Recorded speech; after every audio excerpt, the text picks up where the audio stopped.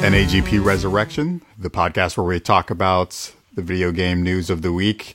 Then we have a topic. Jim Sterling is being sued by digital homicide. This has been going on for a while, it seems like, but that's what we're going to be talking about tonight. It's very crazy and long. It's going to be an interesting. Fuck. It's a saga. Yeah. As old as time. Yeah. Pretty much. Then with some the tale of swords and souls eternally retold. Yes, retold many times. So then we're going to do some game recommendations, final thoughts. I'm your host, Joseph Burchett, and with me I have Lionel. You didn't forget this time. Yeah. Yay! You exist. And then we have Mike. Yep. She had a great ass. Yeah. All right. So this week was GDC, and it's the Game Developers Conference. And good Lord, there was so much news about virtual reality headsets and new game engine support. It's just day after day, just new announcements about. It's so much. Damn VR. So much. And apparently somebody trying to simulate fucking Sailor Jupiter. Just saying. Oh, yeah. Yeah. All right, so a lot of the news we're going to be talking about is VR related, so prepare yourself. The first bit here is PlayStation VR has finally been priced at $399, and it's launching October 2016. Dun, dun, dun, dun. And yeah, Mike, give us an Andrew House impression. I think it's necessary. Oh yeah. Okay. Let me get into character. I forgot. Let me see.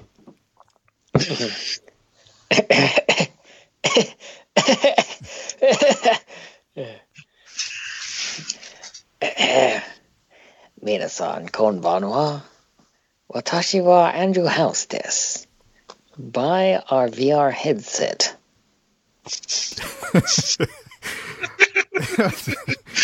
And that sums up GDC right there. That's pretty much all that was happening. It's just company after company announcing a new VR headset and then asking you to buy it. So going back to Sony here, $399. What do you guys think? Is this? I mean, that's a console. I mean, is that a good amount of money for this type of technology? Or Mike, would you pay for this? Would you pay $399 for a headset? Absolutely not. Yeah, that's what I kind of thought. That better be on the higher end of things. Shit. It's on the lower end.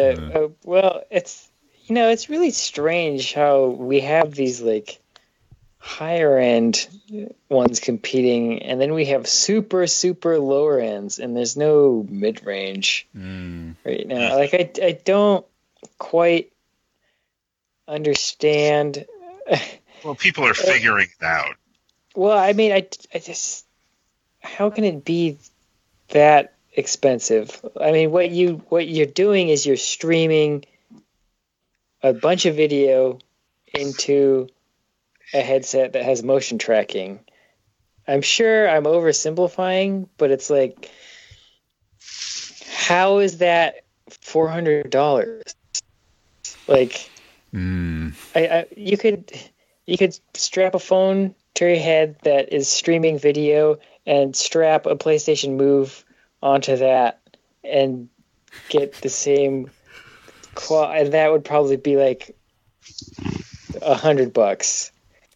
Like it does have headphones. So I don't know, man. This is where it gets even worse. Is that it's $399. Now remember, this is just for the headset.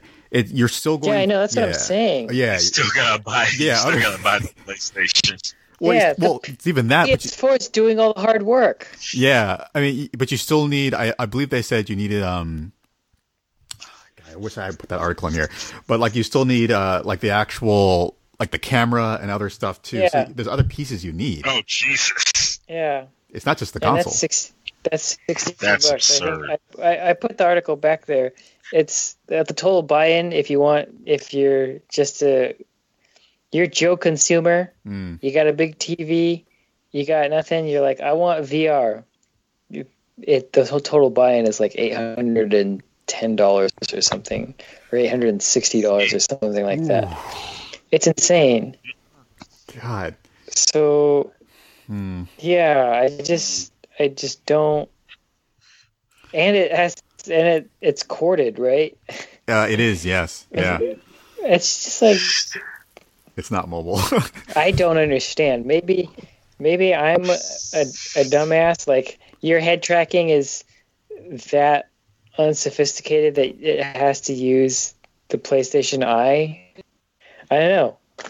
I just don't understand. It could also be too that it's just, I mean, since this is still a very new thing, and like Lionel was saying, they're still trying to figure it out. The tech inside of there is the hardware. It's still really expensive because if you think about the Gear headset, Samsung's Gear headset, all you do, it's a case and you put your phone in there. So it only costs $99. So there's nothing really streaming. There's no tech for that. It's just a case. Even that. Why is that $99? Why is that $99?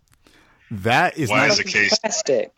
That right. So that's $99 because it's $99. There really isn't a valid reason because why. It is dumb. Yeah, because they could probably trick some dumbass into paying for it.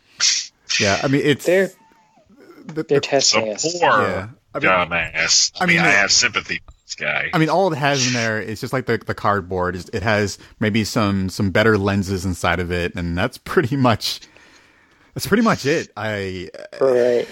Yeah. So I guess it's got an expensive little monitor in there, so. That's probably shaped funny. So how much? I guess you have to consider too that you're shoving your phone in there, and the phone is. Yeah. But even the phone does a bunch of other shit too. It's not just a monitor. Exactly. Like, yeah. I don't know. It seems excessive, just a little bit. I'm guessing. I am hoping that within the time frame that this thing releases, that. Like maybe a few months after when October comes around, maybe like Christmas or like January or whatever, the price will go down by a little bit. It's $399. That's just way too high. That's really expensive. They won't lower the price then. That's their buy-in price. That's when they're gonna get the most. Like all the rich people are like, oh, I'll buy fucking Johnny Gamer a $400 little thing that he's gonna use once. Yeah. Let's drop $400. Like that's what they want. Like, they want the big push for the holiday season to get that. God damn it, you're right. Money. Yeah, that is the time to do that. Because well, I guess we can always with the next year or two when the hardware starts getting more, gets better and cheaper. Hopefully we'll start seeing it cost way less because some of that is there's just going to be an element of trial and error and R&D involved in this. Like there'll be some streamlining of things. They'll figure out how to make these things cheaper, and hopefully we'll see some of the savings on this. But I mean it's a new frontier. Yeah. But also too, I think they're just some uncertainties got to be expected. That being said, $99 for a plastic case, fuck right off the edge of my dick. Yeah, I mean to some extent they are just taking advantage of the fact that this is a new technology, and this is something new and amazing you've never experienced before, so you're gonna pay this much money for it. So I think that's probably another part of it as well, but. We will see. At least the pricing and the specs and also just the date for release has finally been announced, so that's always good. So this next article is I put this in here for introducing the games coming out for the Oculus Rift. It was essentially just a YouTube video showing all the new games coming out, and the reason why I put this in there is because looking at these games, I only saw maybe one or two that would convince me to maybe buy a VR headset. A lot of these games look like things that don't even really need to be in VR. So it's just, that's something else I'm starting to worry about. I mean, have you guys seen any games that have convinced you that like, oh my God, I need to get a VR headset to play this? Have you seen any games like that yet? Like Lionel, how about you? Nothing yet, though. I haven't looked especially hard right now. I did think of one game that might be kind of fun. It's called it's basically like I don't know what you call it, like a skydiving sim. Or when you're just falling down. I think I know what you're talking about. With a point system, yeah. You have to like try and like free fall through certain targets. Yeah, that could work. Mike, how about you? Have you seen any games that have convinced you that it's worth getting a headset? Jumbo Cables, did you ever hear Joe, our old roommate, talk about if he ever decided to end it all? I don't think so. He said he'd go skydiving and just not pull the chute. Damn. That's interesting. Yeah. That's a way to go. No. Yes. I mean, the only thing but I'm kind of a strange case where I never pay full price for anything game wise anymore. It's just shit's priced out of my budget. I always buy things on sale, and it's just cheaper to buy things on Steam. So for me, the question is there stuff that I would try to get my hands on? Like I would want to try a demo of or try at someone else's house. But I mean, if I had disposable income, I don't even know if I would fuck with this shit. There's like some of those space dogfighting ones look cool.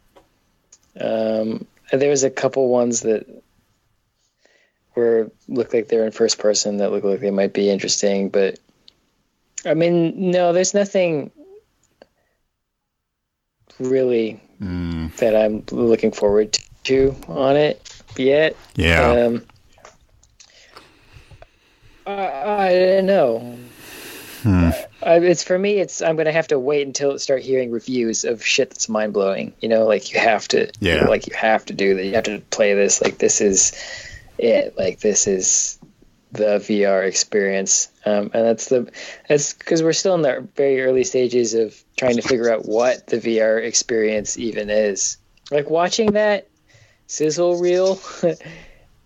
It just reminded me of those early sizzle reels on like PS1, where it's like, oh, these are all the games that they have that are going to be available. And really not just PS1, but just every single console iteration. They did it for the Vita. They did it for everything. All of these, you know, at the end of every conference, they show it to remind you of what's coming. But yeah, there wasn't much there. There's an article later that will talk about like the Star Wars thing. That looks really cool.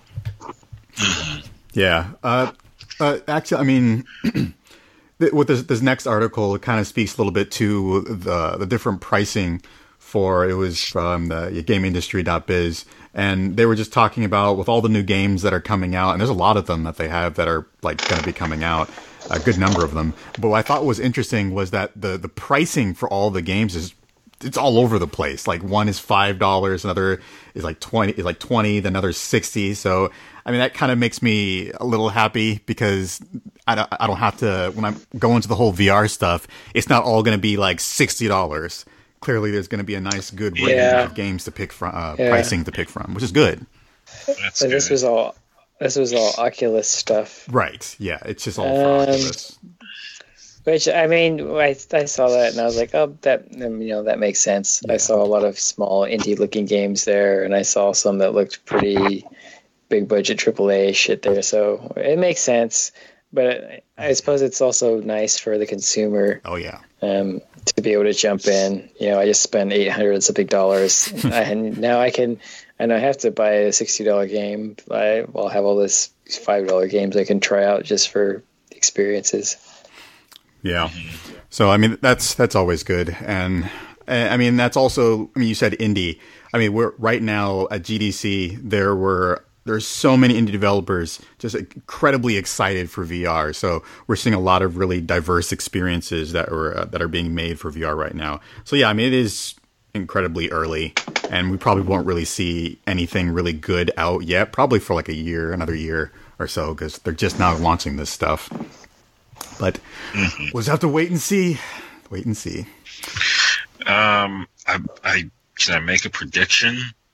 Go for it. If they get this VR thing right, racing games coming back in a really big way. I could see that. Maybe peripherals with it. Yeah.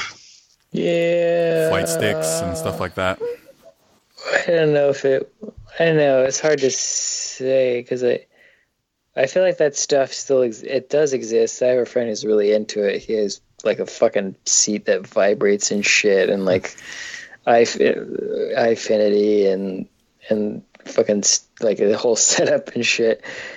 But so people are into it. It's interesting because that has gotten, there's no Nintendo. I mean, I guess they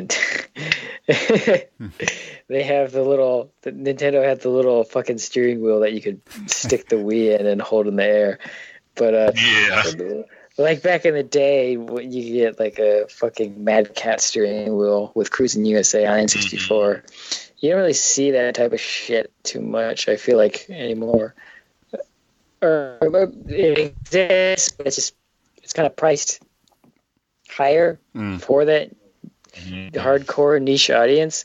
And I feel like that's where all this VR stuff is going to land, somewhere in the area of people who are into racing games and shit like that. People who can afford that, but they're pushing for it to be this big mass accessible thing, but they haven't priced it that way. No, not at all. But it's I playing car games, like especially like things like Forza, or oh man, I wish Burnout would come out. This would be the perfect time for something like Burnout to come back. God, that would be so fun though. That might be sort of connected to a story we'll talk about later, where people might have heart attacks. Definitely. But to kind of speaking to Lionel, you had a prediction when in the next article. It's also from GameIndustry.biz. Jesse Schell is a very popular game designer, and at GDC he was giving a talk, and he made like 40 predictions for VR and AR, and a lot of them I felt pretty. I mean, like Mike, what did you think about some of his predictions? I think he was on point with a lot of them. Yeah. Well, we're not going to go through all 40 of them, but I mean, like, why not? You want to go through all 40 of them? Just name them off rapid fire. Some of them are really quick. Let me pull up the thing and look at it. If we're not going to name them. The very first one was at this. This is great because at this point it makes sense. This isn't some fad. It's going to stay. VR headsets are in the market permanently starting this year. Of course. Yeah, he said that. It makes me wonder if it's. Is it? He also made another point somewhere else that. I think he said something about we've bored the consumer or some shit. Yeah, where was that one? And I sort of halfway agree with that and halfway don't. But it makes me wonder is this whole thing going to be escapable, Like, I have to play every Kojima game, no matter what. I'm a fan of his work. Is there going to be a Kojima VR game that's like essential for me to play? Like, am I going to like have to play that? Are they? And he also made he said like Madden is going to have VR support, and that makes sense. But I feel like that could easily be something that shits itself, Well, it's kind of funny because like the football teams and all that, they're already actually using VR right now to actually really make the whole just training experience better and simulating things so that players can actually get an understanding of the field and whatever. So I wouldn't be surprised at all if the next Madden game really took advantage of that stuff, because they're already starting to take advantage of it right now. Right. Well, the NFL is. Sorry, NFL, I should have just said that. What I'm saying is with the history of shit like Madden and Call of Duty, is like this shit could easily be, oh, here's some move support. Remember how great move support was in every fucking VR game? Or even like 6-axis support in games? Like, it's just something that you turn off or like don't even use. And that's something that a lot of people are going to try to... Another thing he said that was interesting was about the... by a certain date, we'll have a VR-specific genre. And that's interesting. I like it as a genre and not just the next step. I want to basically I want to have the cake and eat it. I want to be able to do this VR thing, but not necessarily be forced into it. Well, that's not what he was saying. Is that it is sort of a new medium. What he means by that is like there will be a specific genre of game that only or works best in VR. But that makes me just kind of ponder, because there's another thing he said about he referenced Dante's Inferno. Like I guess how that story is Virgil leads Dante around or something. He was like, this will be a big step in narrative is being led around by someone else. And when he says shit like that, it makes me go, well, why is this really that different than playing an FPS? Like with a different method of controlling the camera. Well, I mean, it's just a more immersive version of first person. But, I like this idea at the very least, because it was something I was thinking to myself about in regards to VR. Is what can you do with this? And I think you're going to have a lot of people just trying to translate things directly into VR. Like, okay, hand this guy a gun, and now it's a first-person shooter, but you pull the trigger and you move around and this and that. And I want to say some of the crazy GIFs you guys showed me, there was like a weird treadmill so you can run while playing VR. But you could actually, you've got more, so you can actually do a lot less. Like you're looking into this first person, you could just have a game where you got a I suggested this in the previous episode, where the shooting is just quick drawn. You're watching for small movements, mannerisms, whatever, that indicate they're going to draw. Or imagine a poker game in VR. Now you're looking for tells, visual tics like fidgeting, weird stuff. You can make the gameplay a lot more simple and just utilize this new perspective. At least that's something I'd like to see with this. You can basically make games out of things that wouldn't normally be games through this. Yeah, that's kind of, and you touch on a point there, which makes me, I guess what I'm kind of getting at is kind of all the stuff, what I'm picking out on is all the stuff that he's saying is he's saying there's going to be a specific genre that works best in VR. He's saying, dealing with another person, and then he mentioned that there'll be new forms of social media. I feel like somewhere in that realm I think he's onto something where it's just jumping into an environment with another person. Honestly, playing co-op games with jumper cables, we do it all the time. It's the funnest shit because it's just we're two people in a new environment exploring and shooting things or whatever the fuck. But it's just to be exploring this world with another buddy is the funnest shit to me. So what he's saying is kind of, at least what I would hear, what I think will happen is, some sort of not even really MMO thing, but just exploring a world with another person. And there's another article that kind of talks about the dark side of that. It's in there.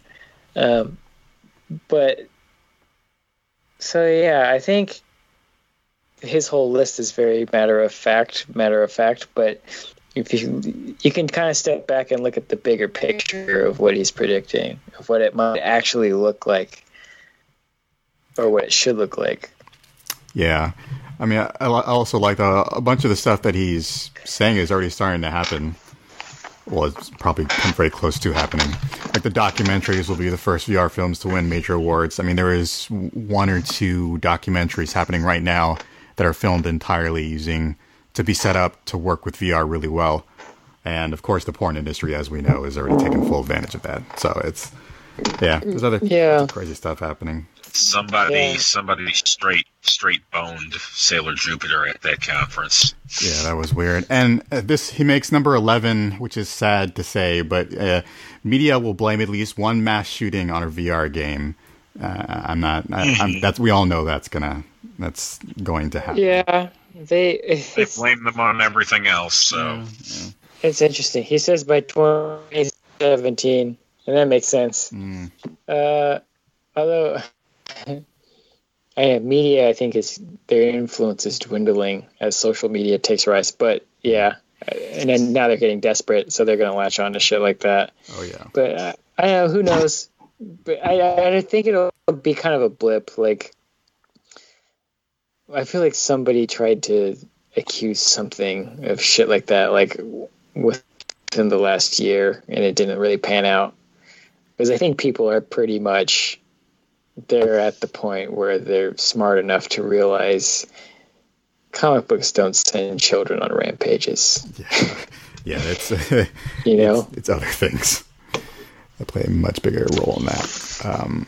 I like that he mentions AR a lot too. I mean, VR has been a huge discussion this week and just overall, but AR is starting to pick up steam a lot too. I mean, with the Microsoft HoloLens, and there's a whole bunch of other startups popping up that are really focusing hard on making AR work really well, which is actually a lot harder to do than VR. VR just has the tracking and getting that right, but AR has to deal with like mapping of an entire area and physical objects and making sure things are, like lay on top of each other correctly. So that area is a lot more difficult to make work really well. So I hope that area grows. There's a lot of interesting things that can come out of that. I want to see monster, not just like monster fighting games, but monster breeding games come back via AR. I won't say that's a prediction. That's more hope. And then 35, I like this one. Gamers who are really hardcore will have custom lenses to screw into their VR headsets. I could totally see Valve like just supporting that sort of thing, like opening it up and just allowing you to kind of tinker with it. It makes sense. I mean, you have people who mod arcade sticks. Yeah. With various parts from different companies, and it stands to reason that you'll see some modding on the VR end. Gonna get crazy. Oh, and thank God, number 38. By 2025, there will be no more corded VR systems. Man, I cannot hope for that. I want that to come so fast because when I tried the Oculus Rift, the most annoying thing with that was this big ass cord that was always getting in my way when I turned my head around. It was so annoying. So they want it to come so fast. I mean, and you think someone accidentally strangled themselves with that thing? I could see that happening because the demo I was playing, it was like a survival horror game where I was in some sort of big open field or whatever, and I had to keep turning my head around and moving my body around. And the problem with it is that I would feel really immersed and really into it, and I would be feeling it. And then out of nowhere, my head would start kind of leaning in towards the cord, and I would get pulled out of the experience. Like, what the fuck is this thing? It's just, oh God. And it messed up everything. So it hurts the experience as well. We need the mobile VR to come fast because it keep the experience better. Well, there was a lot more other stuff. A lot of other predictions and things he was saying. Yeah. Good lectures. Yeah. It's good stuff. Yeah. Chasing around phantoms in your house. He thinks only kids will do it. Yeah. Yeah, it's definitely worth a read. All right, so the next Yeah. You think, hold on, I'm still going through this. All right, go for it. He thinks that gamers are going to start getting. I think what he means by this is he thinks gamers with glasses are going to start wearing narrower glasses so that they can use it with VR. I don't know about that. Oh, jeez. That's Wait a minute. No. By 2018, that's a big. Oh, I think that's what he means by screwing lenses into the headsets. So like people who are really hardcore will just get custom lenses to fix their eyesight into the headset. Oh, jeez. That's clever. Oh, that's interesting. Yeah. No, we can't. 39 and 40 are fucking. He thinks that we're going to have. By 2025, we're going to have robots that hold textures out in front of you. So if you reach out to touch a brick wall in the game, the robot will see you and hold out some bricks so that it feels like you're really touching the wall. It's going to reach behind it and pull it out. Is this? He says that robots will first come into the home to serve as VR companions. I can see that happening. I mean, by 2025. Wait, is that what the date he says? 2025. Oh god! I mean, they're already like in Japan and stuff. They already have little butler type robots that do help doing little small tasks, but not to the extent that he's. I think they're going to need more time. That's fucking weird, man. Times are changing fast. I want to touch these bricks. You're gonna walk into somebody's house and be like, man, why you got a brick, a cement block, some carpet, a piece of floorboard, plywood, sand, a bucket of water, a metal sheet.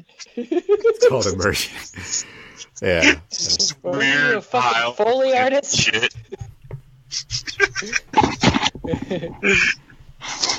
Yeah. Oh, Jesus Christ. Yeah, he says a lot of stuff. Oh yeah, he thinks Nintendo. Still there, Mike? Nintendo's probably working on a. Oh, you're breaking up. VR. Hello? Yeah, you're breaking up. Can you hear me? Okay. You're better now. What were you saying? He says that he thinks Nintendo's working on a portable, self-contained VR system.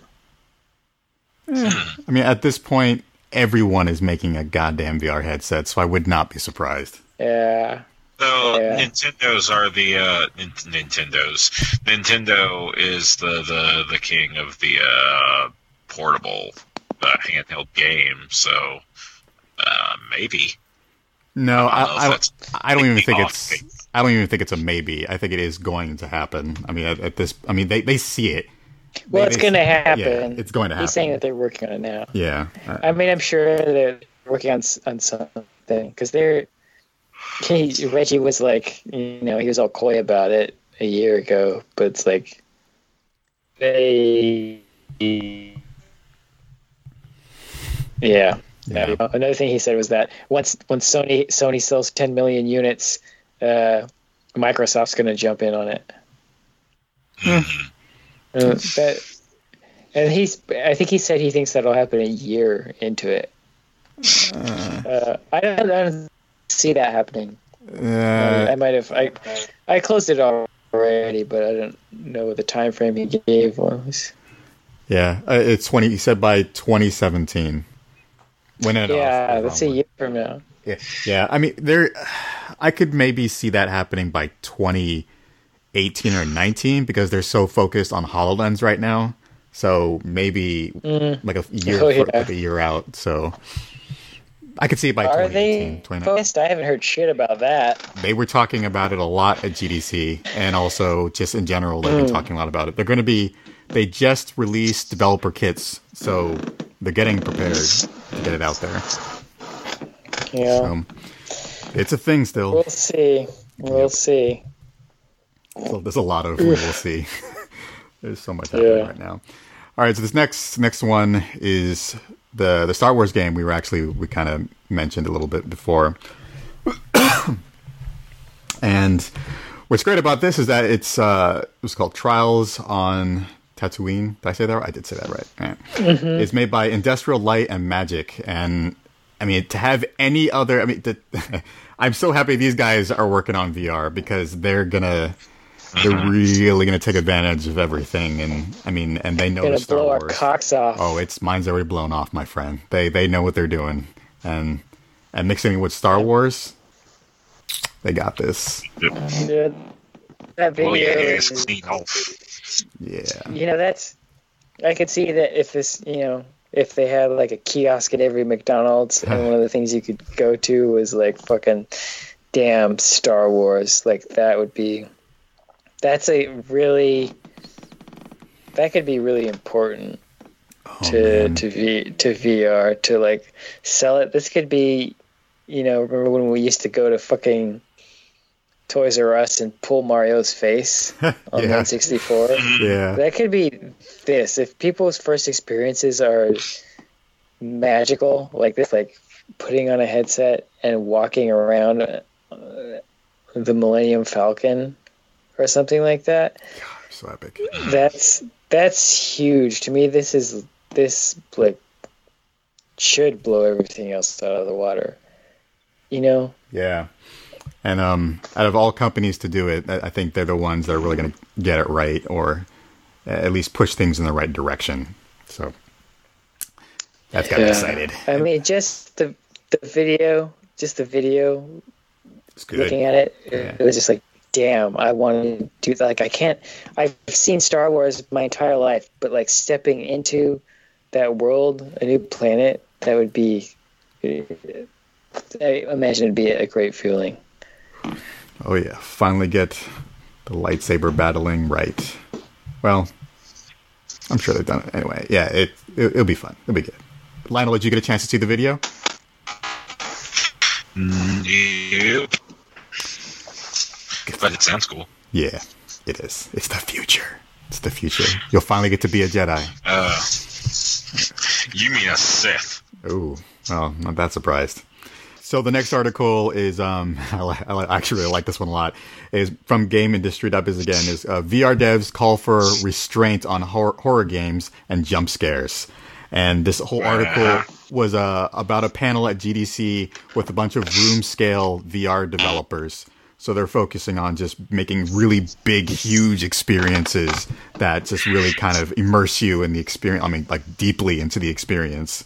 And they were all kind of talking about how they feel like there should be a point to when it comes to how you want to scare the player, and from going from a jump scare to what they were calling, I really love this line, to like a survival scare. I think that's what they were calling it, where it's just where there's a certain point to when you scare someone where it's fun and exciting. It's like you like it and it's enjoyable, to the point where you're scaring them where it's terrifying them and it's making their heart race and it's not a good feeling and it's no longer fun. I think that's what they were trying to say, that we need to, as developers, they need to think about that and really kind of set a standard to it almost. I mean, what do you think? Yeah. What do you think, like Mike? Do you think there should be a point with this kind of stuff? What do you mean by a point? Sorry, you mean a limit? Yeah, a limit to how far you should go when it comes to VR and scaring someone. Maybe restraint is probably what they're calling for. Right. A good game teaches you its mechanics slowly, so by the end of the game, you're using everything intuitively and without thinking, and you've mastered everything. So what I think there's maybe some responsibility to build a player up to these bigger scares, like work them up. Basically, I think there's potential for this to actually help people. Because in psychology, one of the ways people overcome they call it like exposure therapy. It's a way for people to overcome fear. And I think there's potential to do that here. The way it works is basically if you're afraid of elevators, you walk past the hallway and look at the elevator. Then, then a little later you get closer and then you get closer and then you go in and then you come out and then you go in, you're right at one floor and then you go in, you're right at a couple floors. And basically after a while, you're not afraid of elevators anymore. So I think I think games would be, like VR could be actually pretty helpful for that sort of thing. But as far as even just taking that basic principle and turning it into your sort of design philosophy works. So maybe you don't start out with the giant scary shit. Maybe you build up the player's confidence to get to that point where they see a giant monster, they don't freeze up and freak out, Yeah. I also really think at this point, game ratings are going to be really, really important because unlike before where it was Grand Theft Auto, there's shooting, killings, and all that. The ratings would tell you that's what's in there. But I think considering the experience you get with VR compared to before, that it needs to be very clear to the player to let them know this is what they're going to be experiencing, because it's going to be a lot more intense and a lot more stressful mentally and physically versus if they were just playing a game how it is now. So, well, it's not just your actions now. You're actually seeing your actions through your own eyes. But in regards to the whole jump scare thing, I do want to play devil's advocate for half a second and say that a bad jump scare or mediocre so sticks with you for a minute. A good one will stick with you for the whole game. Which is to say, let me use Resident Evil as an example.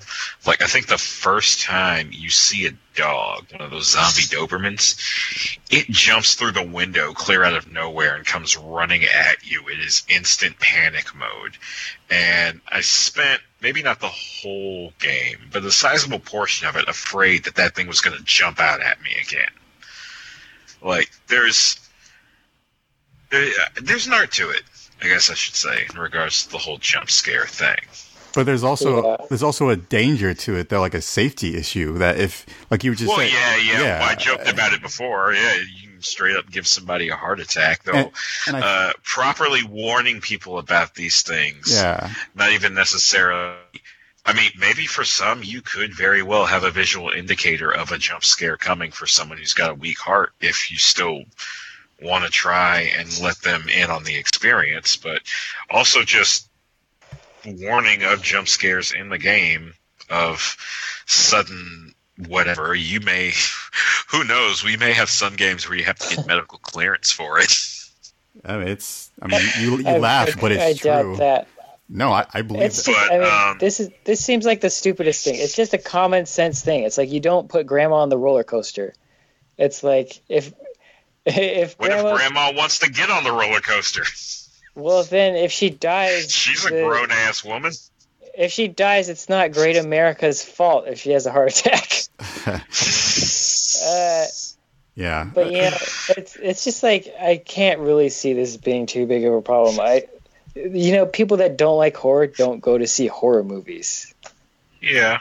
Well, let me jump on something maybe kind of connected to what you say, and this is something I'd like to see in regards to that, is a game which features jump scares prominently, but much like how you said, a game where you have some big monster, normally you freak out and run and kind of like building you up to the point where you're ready to take it on, is a game that has an element like the jump scares, but gets you to the point where you're not afraid of them anymore.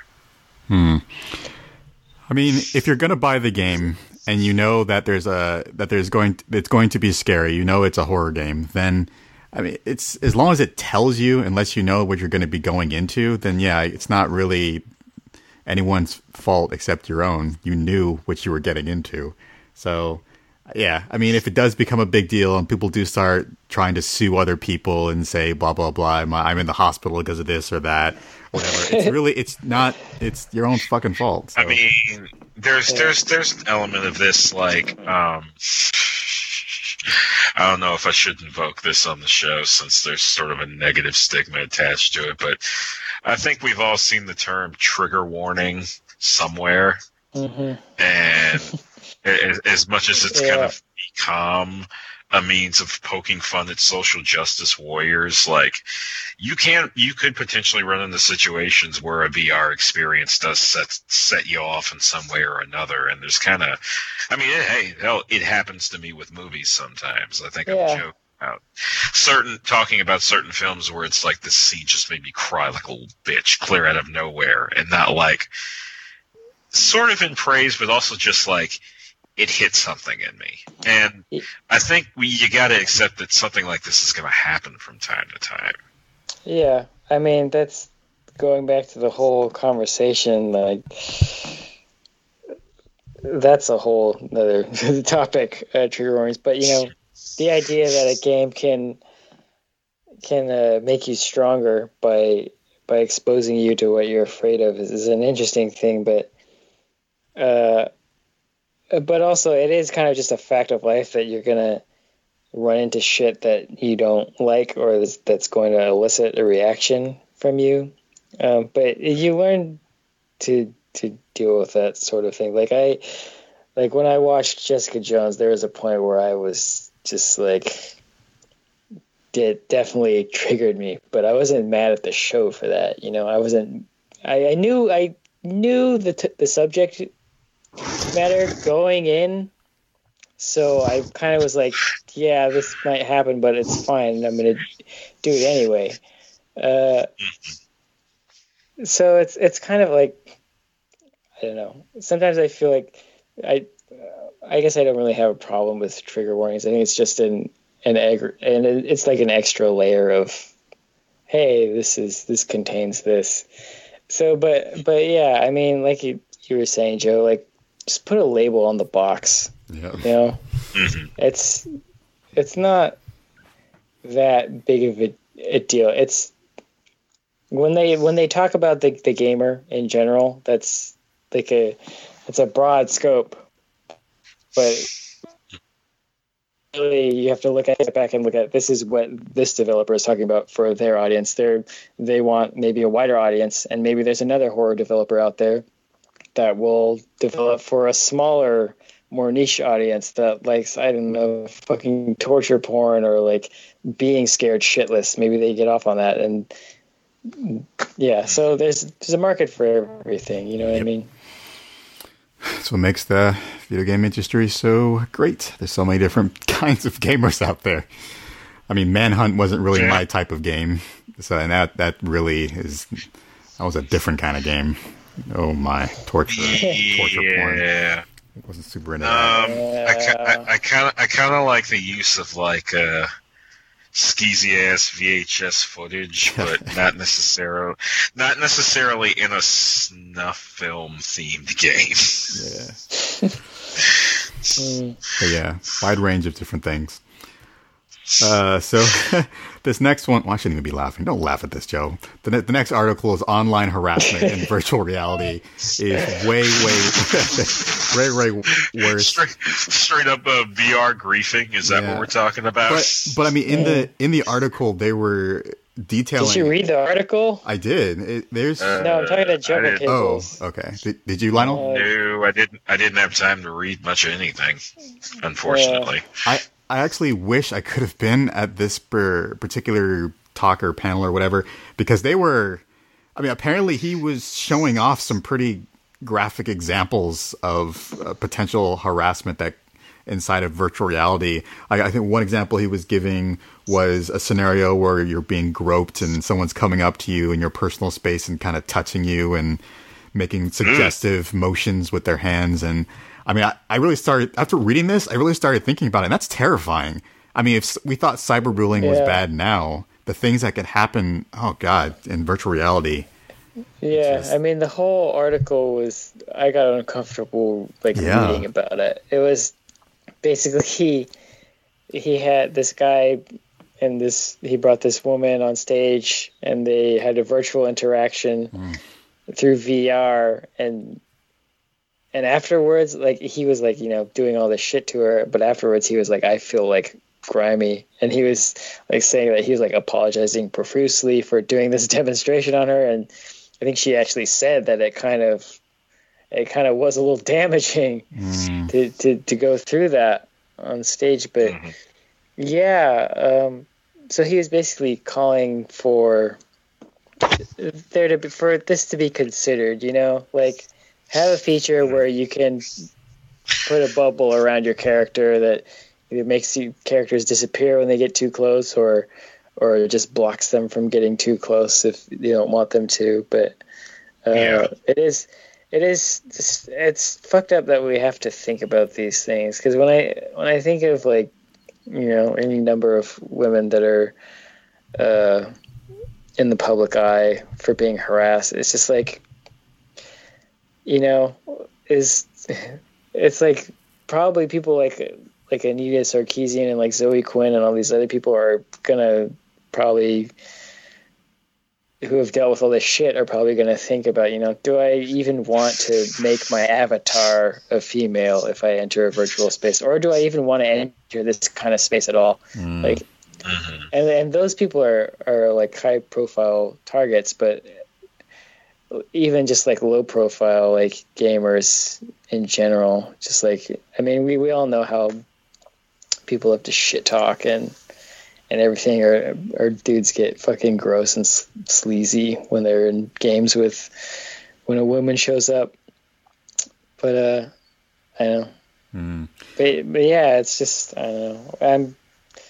It's nice that somebody fought to bring this up before this sort of thing has even become an issue, but it's fucked up to think that it probably will be at some point. Yeah, I mean, if we thought teabagging was bad, I don't even want to imagine. God! Oh. Yeah, Teabagging's funny.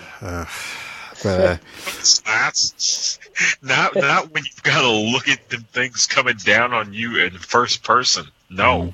But I think it is really important for game designers to really start thinking about this stuff. I mean, we are very early in all this, and it's crazy, all these different, I mean, these are great talks that are all these different topics related to virtual reality, but it's crazy thinking about all these areas that now need to be thoroughly thought out and planned for, and it's gonna. Well, when you consider that, like, these issues have not been resolved in every other area of gaming. Yeah, and now we're gonna have. But it's infinitely more horrific when it's like experience, like when you're trying to create a lifelike experience, and now you've got this extra element. Now you can like see yourself be fondled by somebody, or like assaulted, or you're like running, you look behind you, the person's chasing you, and they're screaming racial slurs at you. Yeah, it's the crazy thing is, like, going into those spaces, I would imagine getting shot in VR is not as traumatizing as someone coming up and fondling you. Yeah. Well, that's just so. Like, I think the being shot is actually programmed into the game, whereas the fondling is like a, Yeah. Yeah, I mean, we haven't solved these issues in reality, so of course they're going to carry over into the digital space. They're gonna carry over more into the digital space, because it's like, as much as people use video games as an outlet for certain things, like I'm sure we've all used the game to vent, just like gone on a rampage and killed God knows how many innocent people in like GTA or something like that. Like, if the feelings people have that they're trying to like release in these games are sexual in nature, and there are like real human targets to go after, maybe not everyone who's using this as an avenue for that, they're going to go after actual people. Yeah. Another point I should bring up is that maybe it won't be. I mean, it'll definitely happen because people are fucked up and weird. There's some weird people out there, but It might be too. maybe it might be not be that rampant. Depending on how far we see. Because if you look at Second Life, I mean, Second Life had a red light district. So if you're into weird shit, there might be spaces for you to go and do weird shit where people are into that type of shit. So maybe it will kind of balance itself out. But yeah, I don't know. But yeah, we will definitely need the tools to combat this shit that this guy was talking about. Yeah, I like the instant blocking idea. That could probably help a lot. Yeah. Immediately, just remove them. Well, what was the next one? Yes. Okay, so it's kind of like if you could like physically interact with a person's avatar in VR, that would have to be something you should. That seems like something that should have to be enabled rather than disabled. Yeah. So yeah, like opting it. Yeah, I see what you're saying. Yeah, that's probably a good idea. So the next article is from Ars Technica, and it's Oculus Rift preview event suffers from VR tracking woes. This is so okay. So basically, what was happening was there was a journalist, and he was talking about that, and he was put into a special preview event for using the latest version of the Oculus and playing a whole bunch of game demos. And apparently he was having a lot of head tracking issues within the headset that he was using, and it wasn't consistent, and he couldn't really tell when it wasn't working or when it was. All he knew that he was feeling really queasy, and he started to getting like headaches, and it just wasn't, the whole experience just was not good. And when he asked them about this particular issue and if they were solving it, he didn't really get a straight answer from them. So that's a bit scary. They're about to launch this headset, and they still have this type of issue that could potentially make people sick. So yeah, well, I remember it saying something about that they were aware of it or something. But, yeah. So go ahead. It's just one of those. It's another one of those things where you see, like Kinect or Move or the Wii shit. It's all demoed in a very prepared environment so far. So especially with PSVR, since it's going to be the most accessible, it is priced pretty high. So I think the audience there will know what they're doing when they set this shit up. But you're throwing quite a few different parts that rely on each other and probably need to be placed in specific points out into the wild and saying, here, set this up and hopefully it works. But we know there's people find all sorts of ways to fuck shit up or not set things up right. So I don't know. This is another we'll see article. Yeah, in the article, one of the game companies that for one of the demos that he was doing, they were saying that they had encountered the issue, and they told Oculus that they knew that the issue existed, but they just weren't very clear like when on the roadmap they were going to fix it. And since they're launching it fairly soon, I'm assuming it's going to hopefully be fleshed out by then, hopefully. But yeah, it is definitely another wait and see. But I really hope they fix this problem, like at least put it on the top of their priority list, because if they don't, it's going to make people sick very easily, and that was one of the biggest issues with VR. So hopefully, because I know I definitely got sick with it, and after playing a game for like 5 minutes, I had to take the headset off, and even then for like 10 more minutes I felt really sick and quizzy and dizzy. So it was very uncomfortable. And I knew quizzy? Queasy. Asking a lot of trivia questions to people. It's queasy. It's quick and dizzy. Quick and dizzy. It's when you get dizzy really fast. Exactly. Yeah. And I had some coworkers who were just throwing up with it, and it wasn't good. Really? They're throwing up? Yeah, I watched them, and we were in the kitchen. They were throwing up, and others were having headaches, and it was pretty bad. You sure this isn't the Virtual Boy? No. And I mean, it's just some people just couldn't take it. And I mean, the demos they were doing were the roller coaster ride, which is probably why, and also the survival horror game I was playing. And there was one more demo that they were playing too. But yeah, they were getting sick, like bad, really bad. That's interesting. Yeah, this it's gonna be really funny to see just the first 2 weeks of news articles after the first VR headset launches to consumers. Yeah. Kind of like those first couple Wii articles where it's like, man throws Wiimote through TV. Yeah, all that type Wiimote of shit. goes flying through a window. Yeah. Yeah. A lot of clips of people throwing up. All right. Next article from The Verge. Microsoft will allow the Xbox gamers to play against PS4 and PC players. So they finally opened up their platform. Goddamn time. Yeah. It's about goddamn time. Oh. So the article says is that they've been doing it with PC for a while. PS4 has done it.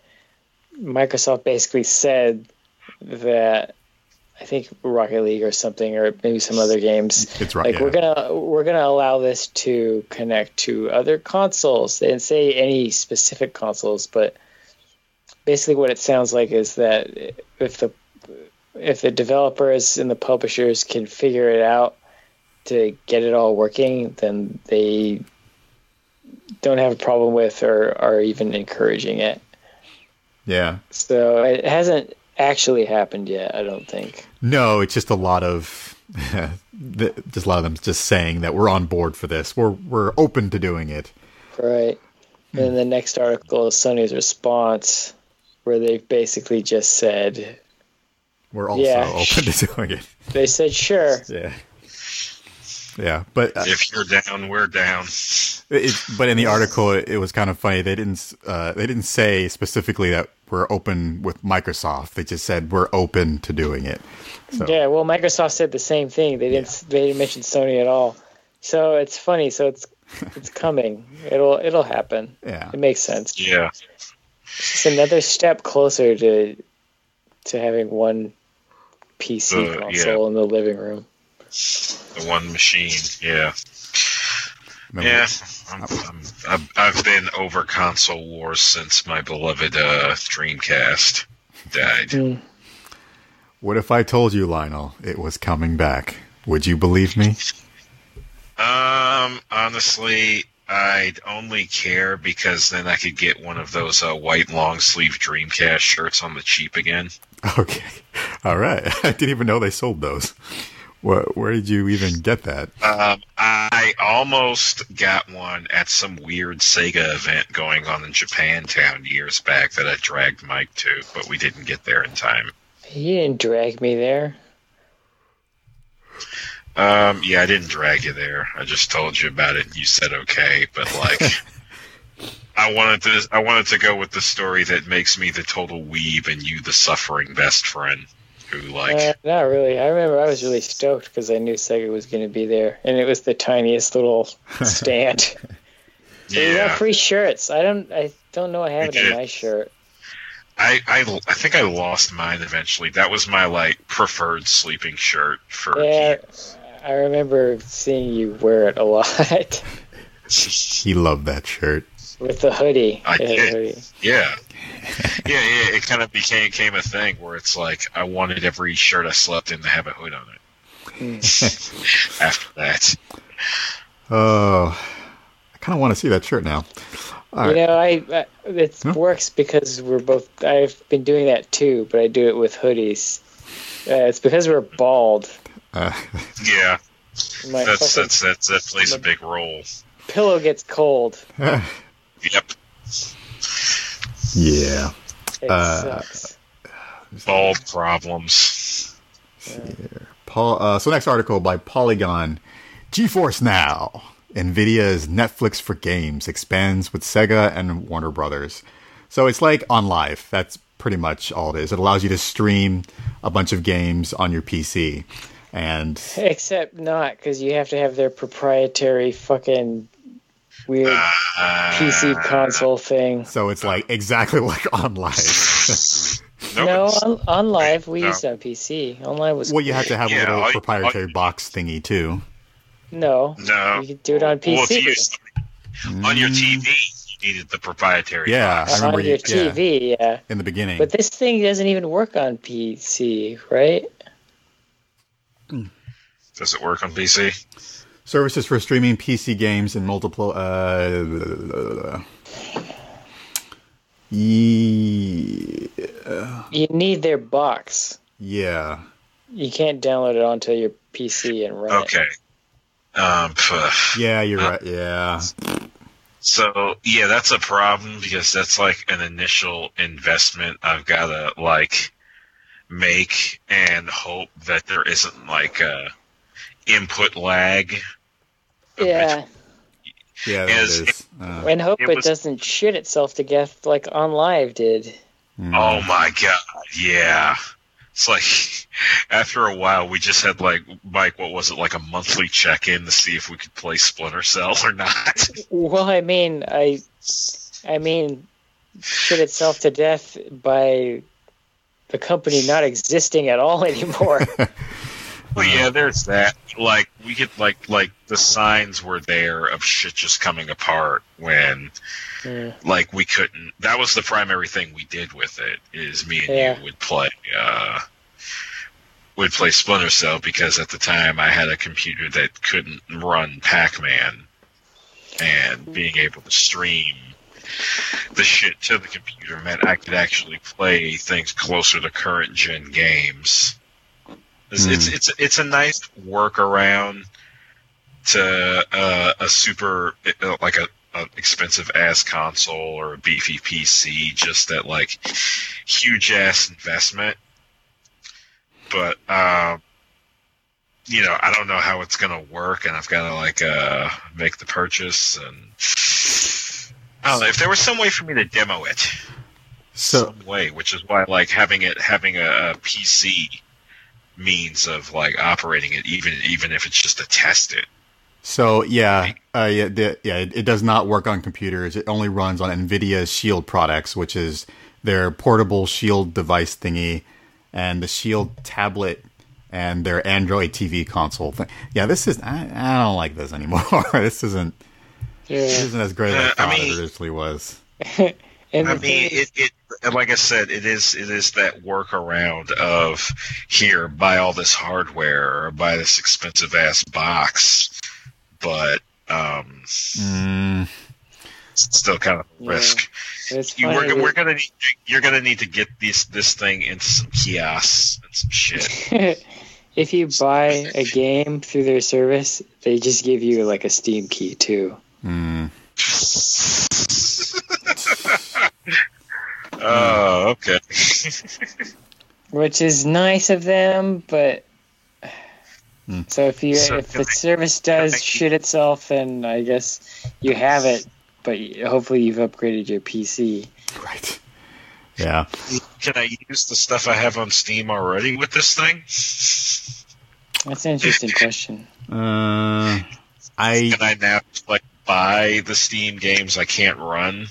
There's just absolutely no reason for this to not run on a PC. Yeah, I think it's just an excuse for them to get you to buy their other products. Which is not going to happen. Exactly. It's not going to happen. How is this? It's NVIDIA, so they have money to throw around, I guess. But it's come on, guys. How much is it? Let's see. How much is it? Yeah. I'm getting it. Where does it say the price? All Shield devices come with a free monthly trial of GeForce Now. After that, NVIDIA's monthly subscription price is $7.99. So it's so when you buy one of their when you buy one of their devices, it comes with a 3-month free trial of the GeForce streaming service on it, and then from then on out, it's $7.99. How much are the So how much devices? are So one of the, let me see here. Let's get this one. Their Android TV console thing. It's like $199. Let me go back.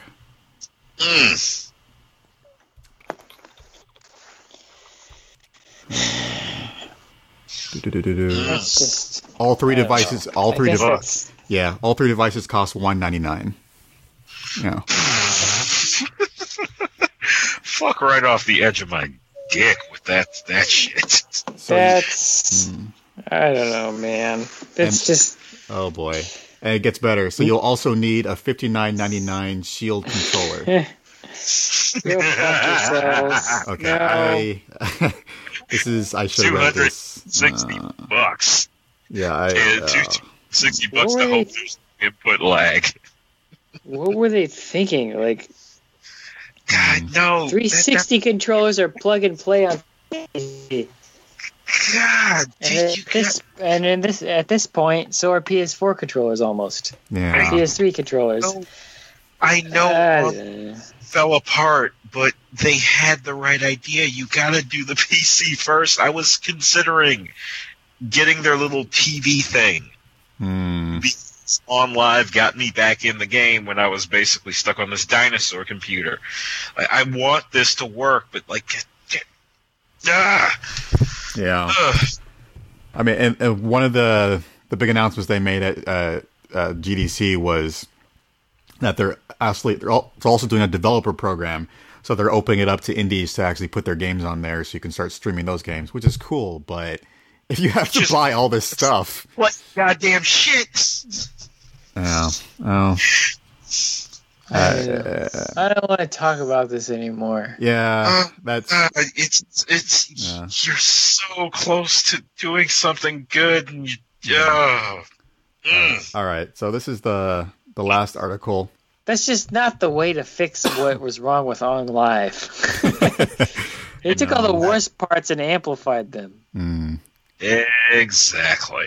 Yeah, There we go. That's it. you know, it would have been awesome to have a service like that because I have a Mac, and if I was able to stream all these games that are on the PC, that would have been. I would have loved that. It's like the more we talk, the more reason we find for this to like to work. But you gotta Yeah. I want You know to what? I grab can't- something, Mike. I want to grab something you said in the olden AGP. You got to pull your fucking cock out of your ass.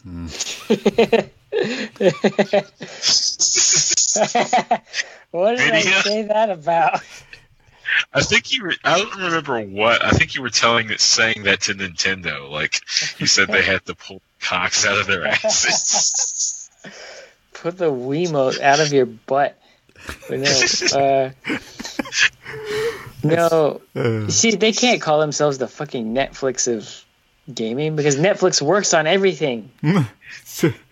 Exactly. That's a You valid can point. use it on PC. You don't have to buy. There isn't like a Netflix Roku that you have to go Yeah. buy. Sure, Amazon has their own thing, but you can still get the Roku or go on your computer or do everything else that can get it to get it. You can go on your Yeah, phone. you You know. can do all that shit. I mean, I joked about them having their cocks in their asses, but it's actually apt because they're fucking themselves right now. Yeah, that was. Now that I think about it, that was where OnLive missed their step. It was being just on the PC. It was if they had gotten OnLive to be on consoles or on your phone or something.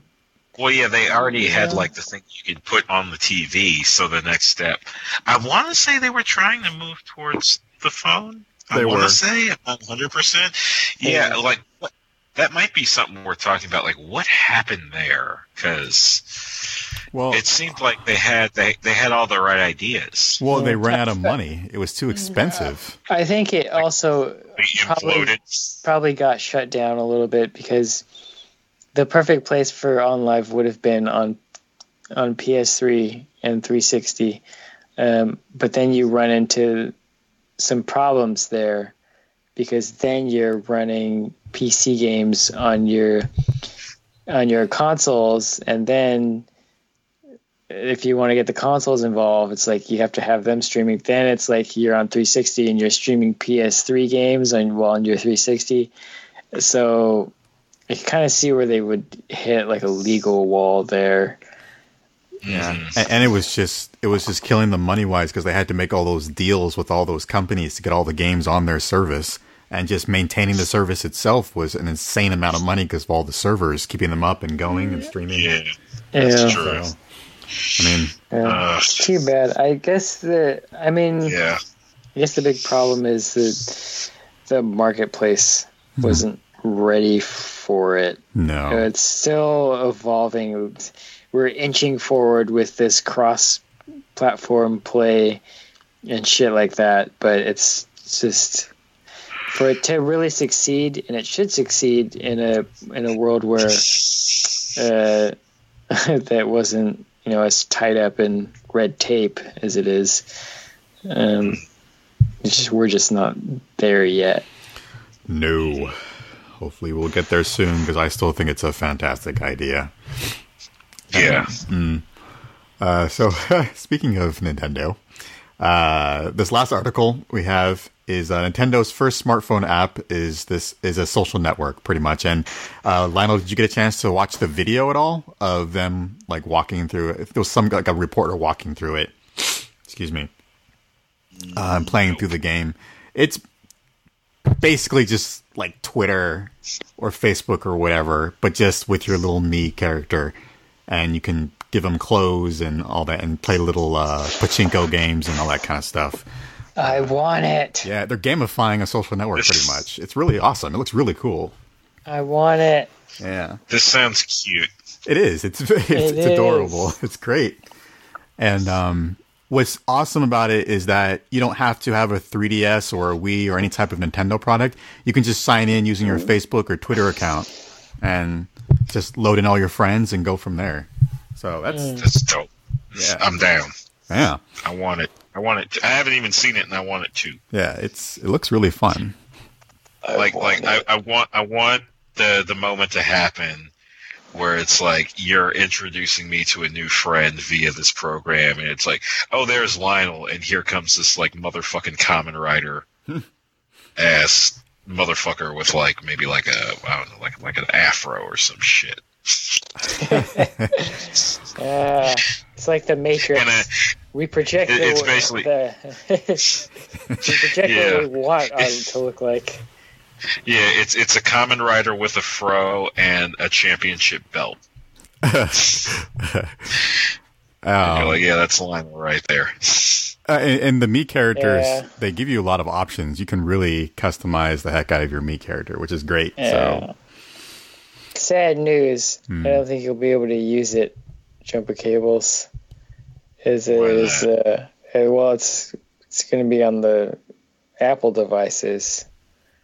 When I went to this website to sign up, it said Android or iOS. Oh, really? Yep. They're doing Android? Yep. Whoa. I thought their whole thing was just for iPods, but that's crazy. That blows my mind that Nintendo is moving into the Android space too. Yeah, if you can go. It's almost like they know what they're doing. Yeah, I mean, you can go to their site right now and just you put in your email, and they'll notify you when it's ready to go, and you can install it and play. So, yeah, I'm really excited about this. It looks really fun. Oh man, I mean, it's in Japan now, and then I believe next month or it's going to be here in America. It's here now. All the fucking GDC fuckers have it. Yeah. For some reason. Yeah. So, good stuff. I'm glad Nintendo's doing this. Which is such a brilliant marketing move. Oh, yeah. Give it to all the games journalists first. Yeah. And build the hype. And they are building it. And it looks like they're having fun with it too in the videos. So, yep. All right. It's time for the topic. Oh, this crazy topic. Oh, Mike, can you introduce us to this madness? Because it's pretty crazy. It goes deep. Yeah. So hard and deep. As Jim Sterling often does. So basically, Jim Sterling is an Englishman who lives in, I think, Missouri. But he does this great show called The Jimquisition. I love his work. He's very smart. He is very funny, and he does different types of badass shit. He does, but he's always right and justified most of the time. He's good at it. He backs it up, I guess. It's his steez. He balances it with self-deprecation and stuff. He's got a whole thing going on, but he's great. But so he reviewed some developer's game a long time ago called they're called Digital Homicide, and they put out a bunch of shovelware basically, and the guy's kind of still learning, I guess. He put out like 5 games last year, and Jim really tore into this one game and kind of called it out on a bunch of shit, just kind of speculatively. He did some research, like one of the big things he found was that there's a blood splatter that was clearly pulled from Google image search, which apparently the guy, I guess, bought from Getty. But apart from that, it was just lazy design because you could see that this image wasn't cleaned up. It still had like PNGs, like artifacting and shit. Yeah, it just looks like shit, and a lot of the stuff is just cobbled together from pre-made assets, and it's just kind of lazy design. He makes a big deal that he did all the code too, which is fine, but it's like, no man is an island. This is why people make teams. And Jim just like played the game and like talked shit about it and said, you don't buy this. It's bad. And then the guy just fired back with his own video critiquing Jim's video. And this is where it gets hilarious. Yeah, and then Jim did another video, another response, and it's this back and forth between the two of them, and then there's a podcast where they talk for almost 2 hours just yelling at each other. It's insane. It's pretty amazing. But the guy just comes off as such a baby and kind of an amateur. He's trying to make it seem like Jim like slandered or libeled him when it's not really the case. And now at this point, he's trying to take him to court for that. Oh man, this is. Go ahead, Lionel. A couple of things that stood out because I listened to that interview as well is this is. I talked about Jim being able to talk shit. I don't know if I should say this other guy can. He can definitely talk. He can talk his way. He can talk himself into so many circles that he somehow like positions himself at a point where he feels like he's got something over on you. Like, I mean, he's very much the guy who needs to be right and won't stop until he feels he is. Yeah. And the thing is, Jim just outclasses him so much on that interview. He just, I don't know, it's crazy. But we talked about this a couple of weeks ago with that Bear other Simulator. Well, Bear Simulator and Ant Simulator and Ant Simulator. Now, Bear Simulator is different on a couple of key points, though. But I'll get back to that. Go ahead. I feel like it's just another example of people not really knowing what they're getting into when they enter the public creative space, or you know what I mean. When I just entering this whole saga that. To understand the whole thing, you got to spend like a couple hours listening and watching videos and shit and reading. This guy just strikes me as someone who. Let me put it this way: as a designer, like at this point, I know that I'm am good, and I know the road that got me here. And I know the class that made me into a good designer and the teacher that did it. And he did it by, telling us that all of our stuff was bad and telling us to take our work down off walls if it was that bad. And so going through that, it really gave me this, it really solidified my ability to take criticism and actually listen to what people are saying. And I think that's what, you look at the best developers, like you listen to Naughty Dog talk about people that talk shit about their work, or any of these people, like any big studios, like Neil Druckmann. Just go watch interviews with them, and they'll always say like, "Oh, we look at the good feedback and the bad feedback because that's what we need." It's like people can talk shit as much as they want, but at the core basis of their arguments, there's always going to be. You can find similar threads of what they're basically saying. Someone can post a really angry long rant about something in your game, and it might seem like it's just an attack, but if you boil it down and strip it away, what they're really saying is that maybe your UI isn't communicating what it needs to, or maybe this aspect of the game is confusing, and then you take that information and you use it to fix. So, and these are like seasoned professionals, right? And this guy isn't that. And he stated that a few times as a kind of a defense as to why his games were bad. But what he's saying is that, people like Jim are just going to exist. What you need to do is listen to what he's saying. He took it personally, and then he made it personal about Jim, and then Jim was not having that, and that's kind of how they got into this situation. Yeah.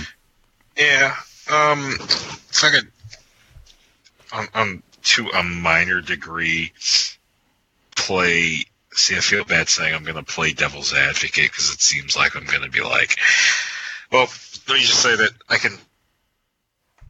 think this guy was full of it based on this particular guy, the homicide, whatever guy is full of it based on a couple of points, namely the speed at which a lot of these games came out. Mm-hmm. And the price points as well as, your first game coming out for $10.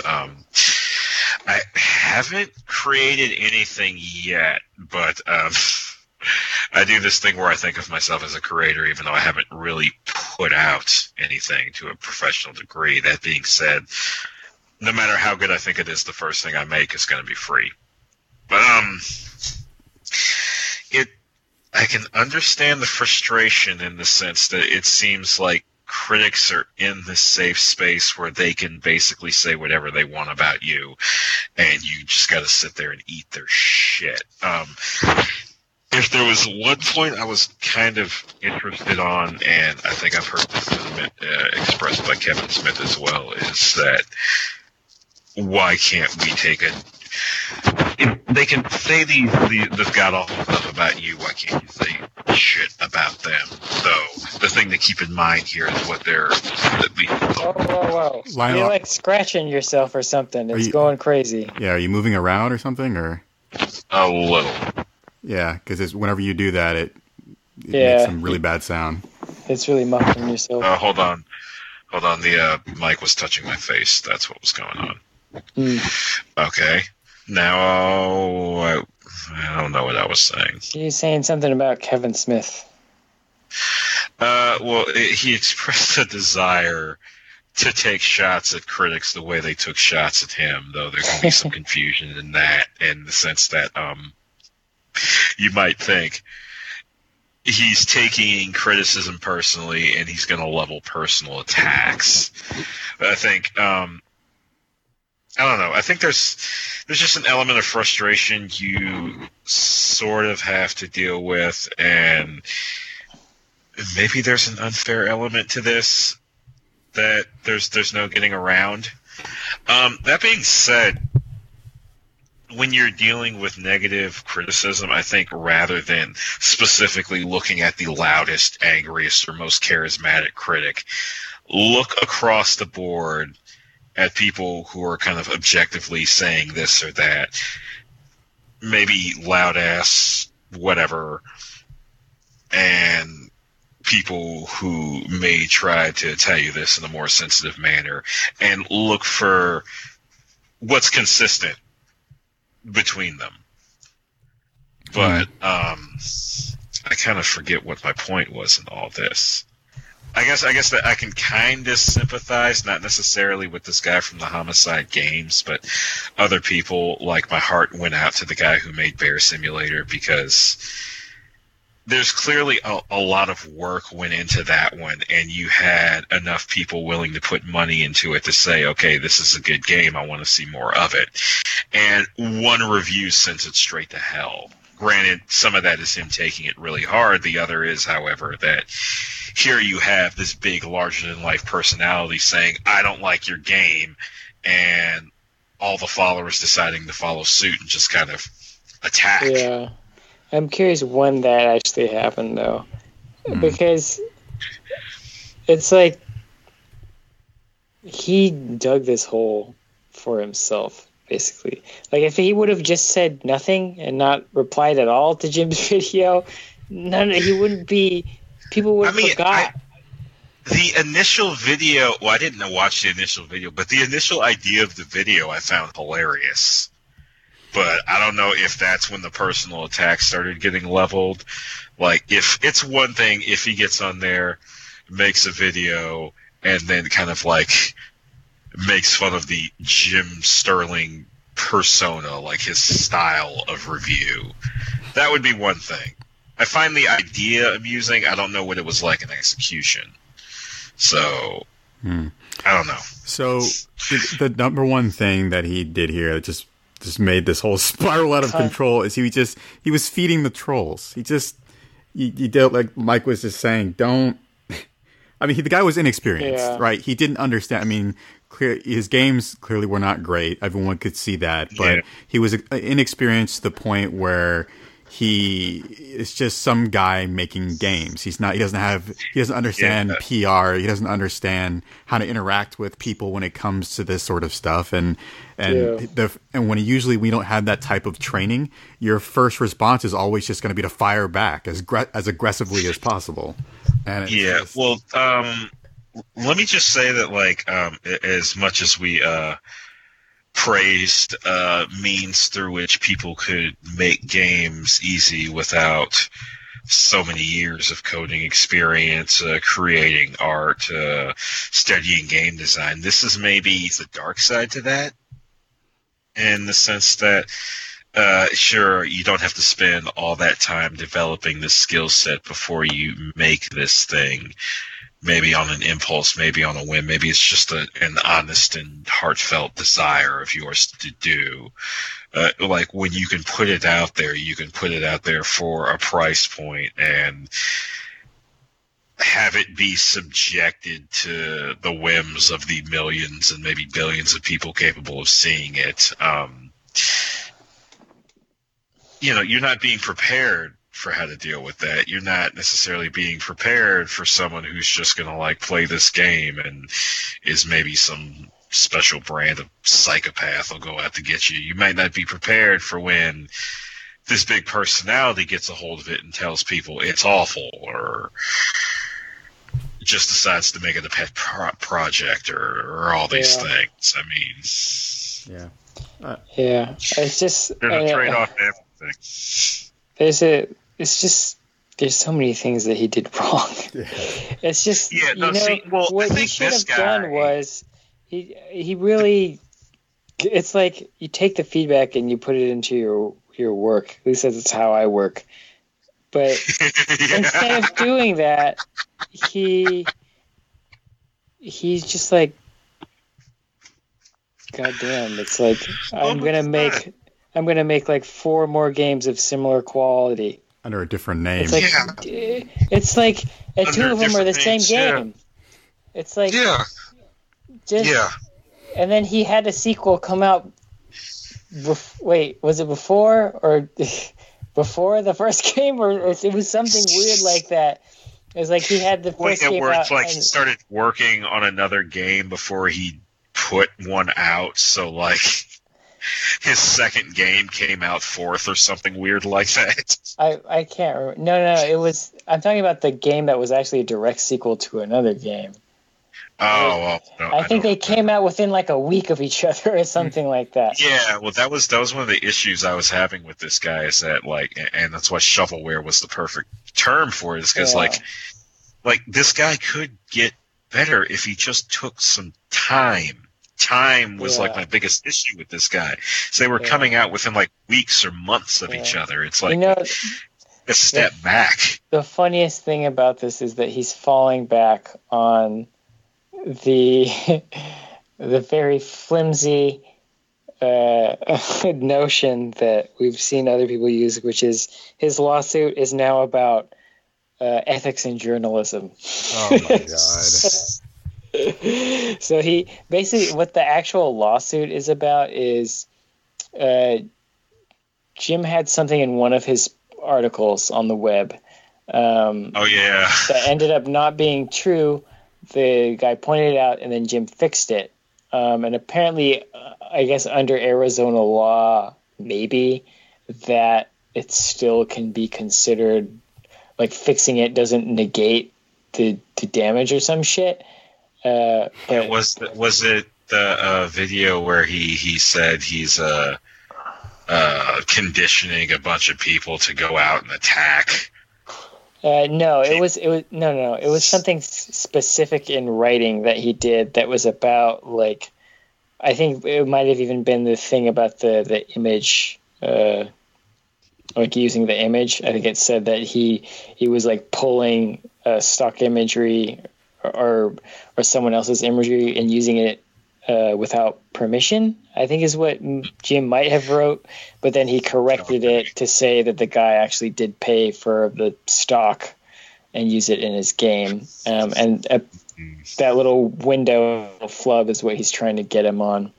Jesus. But so yeah, it's just, I mean, Arizona, we've seen some crazy shit come out of that place. But I don't think that this isn't gonna hold up in court, and even if it does, it's just like I feel like it's gonna be so minor. But Jim's not worried. No, this guy is just drawing attention to himself, unneeded attention. Yeah, so, bad attention, bad press. Yeah, he's just kind of like thrashing at the air at this point. I mean, once all this is all over, this isn't going to help the guy any. I don't know what do you think he's getting. This is actually going to hurt him even more. So what is he getting out of this? He's like caught up in his own, I don't know, whether it's like righteous sense of indignation or this feeling of being right and justified and how angry he is. It's like this is the time somebody in his life needs to tell him to just take a step back or walk away from it, or just like Mike said, put it into his work. I mean, how much easier would it have been for him to just make a game where you shoot Jim Sterling in the face? Well, that probably he kind of did do that. Not exactly, but he just made a video of personal attacks. But it's like, to hear the criticism, like, listen to it. It's not like, don't shit out 4 more games of similar quality. It's like, get a team together, put that effort into making something cohesive, and I don't know. He can't take feedback, and this whole thing it's very funny. So I mean, it's sad. It's sad. It's really too much about Jim too. So I remember, was it one of the things in this interview where he was like telling Jim, it's like you just say all this bad stuff and you expect me to like thank you for it, and it's like you don't need to. He's not all you have to look to in regards to this. There's plenty of people out there willing to offer you feedback that aren't gonna like make you feel like you can probably find some feedback that's a bit more sensitive to you, I guess. Yeah, or translate just what Jim said into nice talk. I mean, if you don't like the way it comes from Jim, you can look elsewhere, but you want to improve. Yeah, but I really just don't. I don't like this guy. I mean, he managed to insult me in this podcast by saying shit like Jim was a leech and insinuating that people who that by definition these YouTube reviewers leeches. YouTube, basically insinuating that the entirety of games journalism is made up of leeches, because without video games existing, then video game journalism and game coverage media wouldn't exist. It's like, that makes you a leech. You need to gentlemen, we are leeches. Trying to sit on this fucking high horse when you're the guy that's putting on the horseshoes. It's like, what the fuck are you? More like shoveling out the horse shit. Yeah, pretty much. Yeah. It's just he needs to. I mean, yeah. if it was, we said something earlier. We talked about people pulling cocks out of their asses. There you go. Yeah. I didn't listen to the podcast. I mean, if it was just a yelling match, what was the point of it? Why did it even come about? Well, the guy invited Jim to have an interview. Yeah, it wasn't. He came on the show basically saying that he was gonna like call Jim on his shit point for point, and point for point he fell flat. That's funny.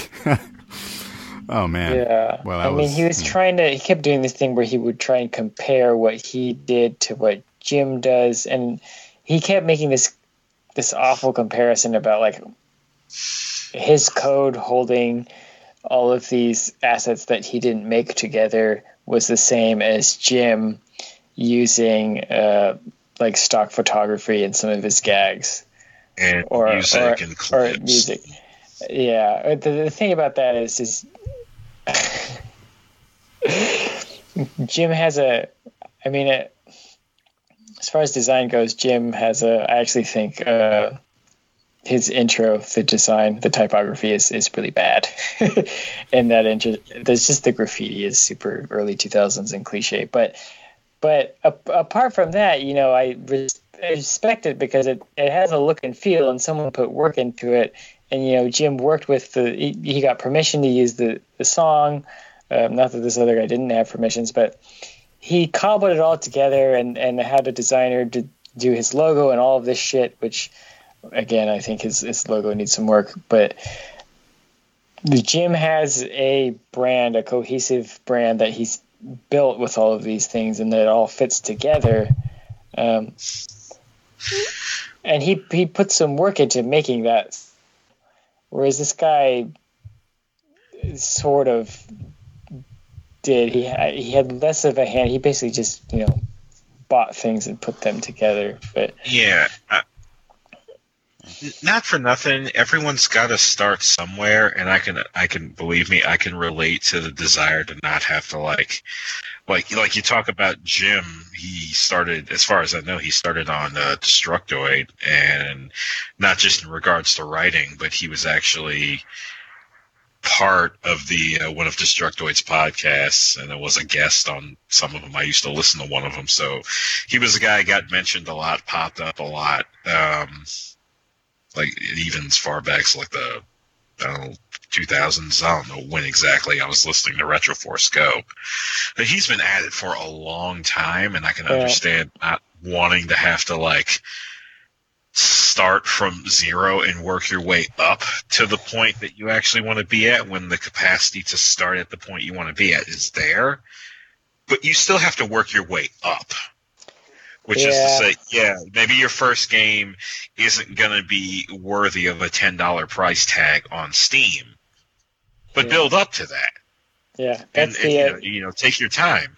That's the other thing that drove me crazy about the comparisons, is that sure, Jim makes money off ad revenue, and he has his Patreon and shit now, but at the end of the day, his his product that he is giving to me and most of his consumers is 100% free. And this guy was trying to $10. He kind of did admit to learning something and lowering the price to like $1, which I think is a bit better. But I still just think it's a really lame comparison to make that he was trying to draw between the two of them. Yeah, I think he's doing like bundles on his website. Maybe that's better considering the way these games get pumped out. But like, really, I've got a morbid curiosity to see this guy really put some time into something. Yeah. So does Jim. He kept saying that. Yeah, like I think he told him near the end of the interview that I'll be happy to see the day that you make a game that I can praise on my show. Yeah. Yeah. Yeah. I just don't understand why spend all that time making those games when you know they're crappy. I mean, you know they're not great games, and yet you continue. He is either in some serious ass denial, or I don't know if this is some kind of like weird marketing strategy. This guy may have some issues. Well, if he was looking at it from a marketing standpoint, where his thinking was that these games are shit, but I'll just keep churning them out so I get more visible, and then I'll finally spend that time to make that big game, and then everybody will know who I am, and then I can use that. But that's the only thinking. I mean, I don't. If there is a time for him to make a decent game, it's now. Actually, at this point, he's lost that. It's not even going to matter. I mean, what this is one guy with a skill that belongs in a team. You know, this is. This is the catcher trying to go practice without the pitcher. He's just out there doing his thing, and he thinks he's good enough when he's really not. And the thing is he's not doing what he needs to get good. I don't know. It's the whole thing is just, and Jim said something on Twitter. What did he say? He said very coded language today. I think he said everyone's the hero of their own story, but it's the saddest part is when they don't realize that their story is a tragedy. So this guy he's definitely I can hear it in his voice. He's got some other issues. He's stressed out about something else. He's probably had a rough life or something. There's something going on there where he feels the need to defend himself from basically everything. Yeah, that's just too bad. Yeah, I hate to see people I don't think he'll get scared out of game development, but and honestly, I think I feel like almost like he looked at some of these bigger companies, and said, well, I'm going to do that. Like, they make shitty games and they make a bunch of money, and then they have a game that's good come out. And they fund their money. They fund that game with the bigger, shittier titles that are just cranked out. Yep. And I feel like maybe he looked at that and was like, I can do that. Like, whether he has plans to make some grand opus, we'll see. But who knows? I mean, that tactic does work to some extent. I mean, if you just keep churning out enough games, you'll get enough people following you. I mean, but the only thing that got screwed up here, usually AAA companies. Well, no, what I'm saying is that you'll either get some sort of cult following, or you'll be able, if you turn out enough crap, you'll get enough people who will want to follow it. Talking law of averages here. Yeah, like just morbid curiosity or something. But what kind of threw everything off for him is that when one of his games was actually thoroughly reviewed, and that's the problem. And so that plan, if that even was his plan, threw everything off. So, that. Oh, Mike's breaking up a bit. You still there, Mike? Can you hear me? Yeah, okay, you're back now. Hello? Yep, you're back. Yeah. Yep. I don't know. Yeah. So, Just, I don't know. hasn't this whole thing been going on for like over a year or something? Didn't it start like a year or so ago? It makes me a little while ago, and now he's doing it for... I'm just mad that someone like Phil Fish leaves the industry while someone like this sticks around, you know? Yeah. Where's the justice? Yeah. That's a good Yeah. one. Well, any more thoughts on this? This crazy adventure? No. Yeah. It can be scary, but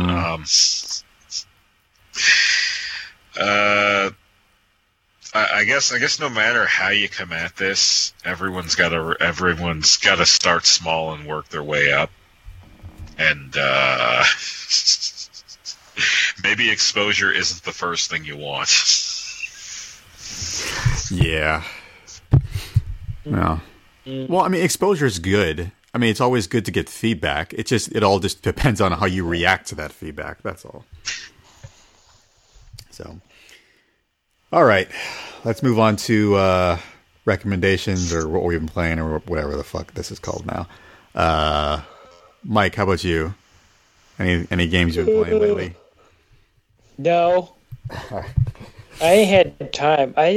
When I have time to chill, I play Skate 3. That's about it.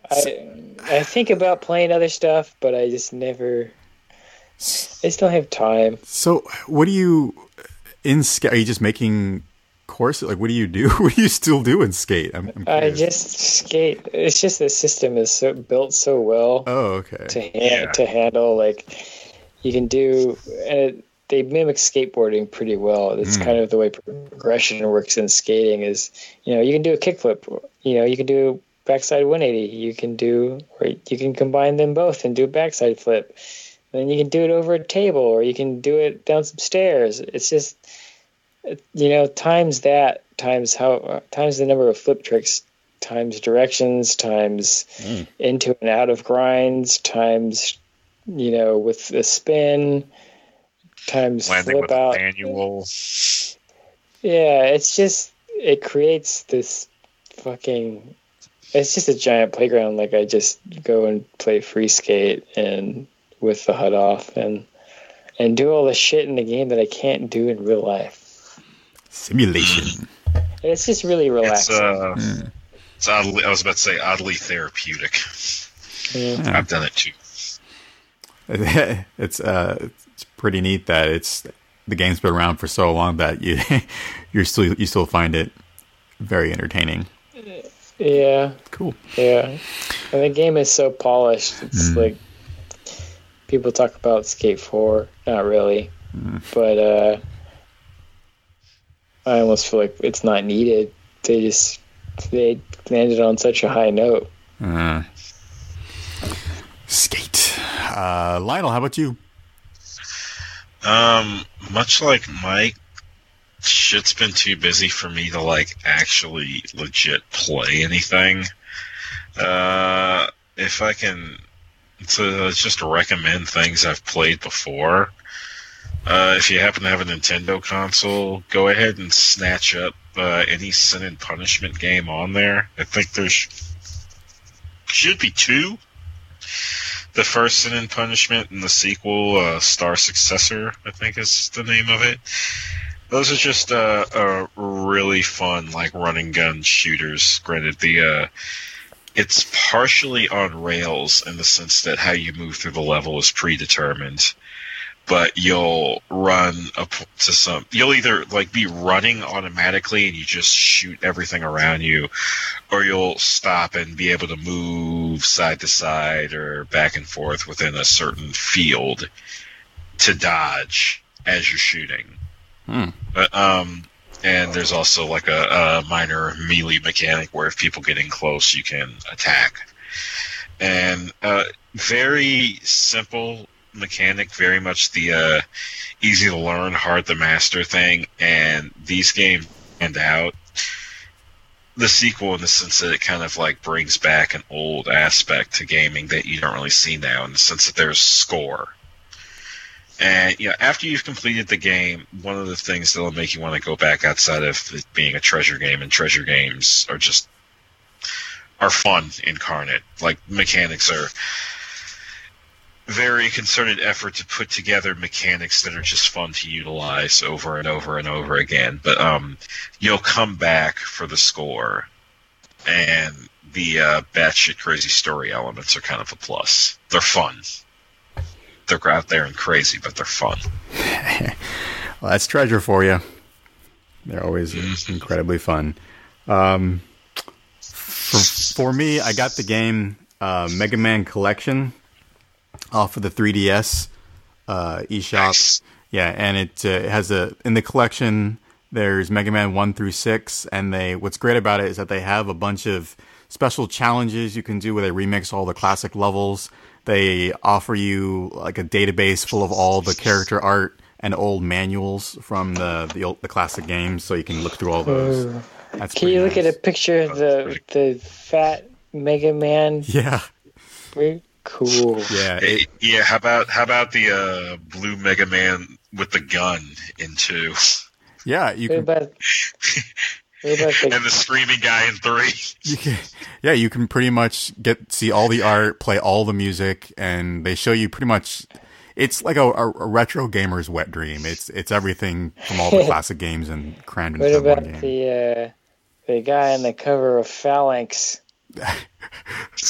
Oh, I don't think I don't think I saw that. With the banjo. Yeah. No. Yeah, the guy.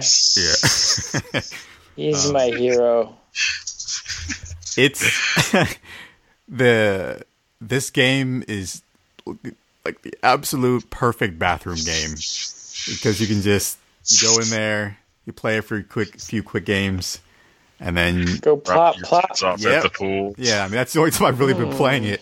But it's great because what they also added in too was the option, if you push the top right button, you can a menu will pop up where you can save exactly where you currently are and load up that save state, kind of like we did with the emulators.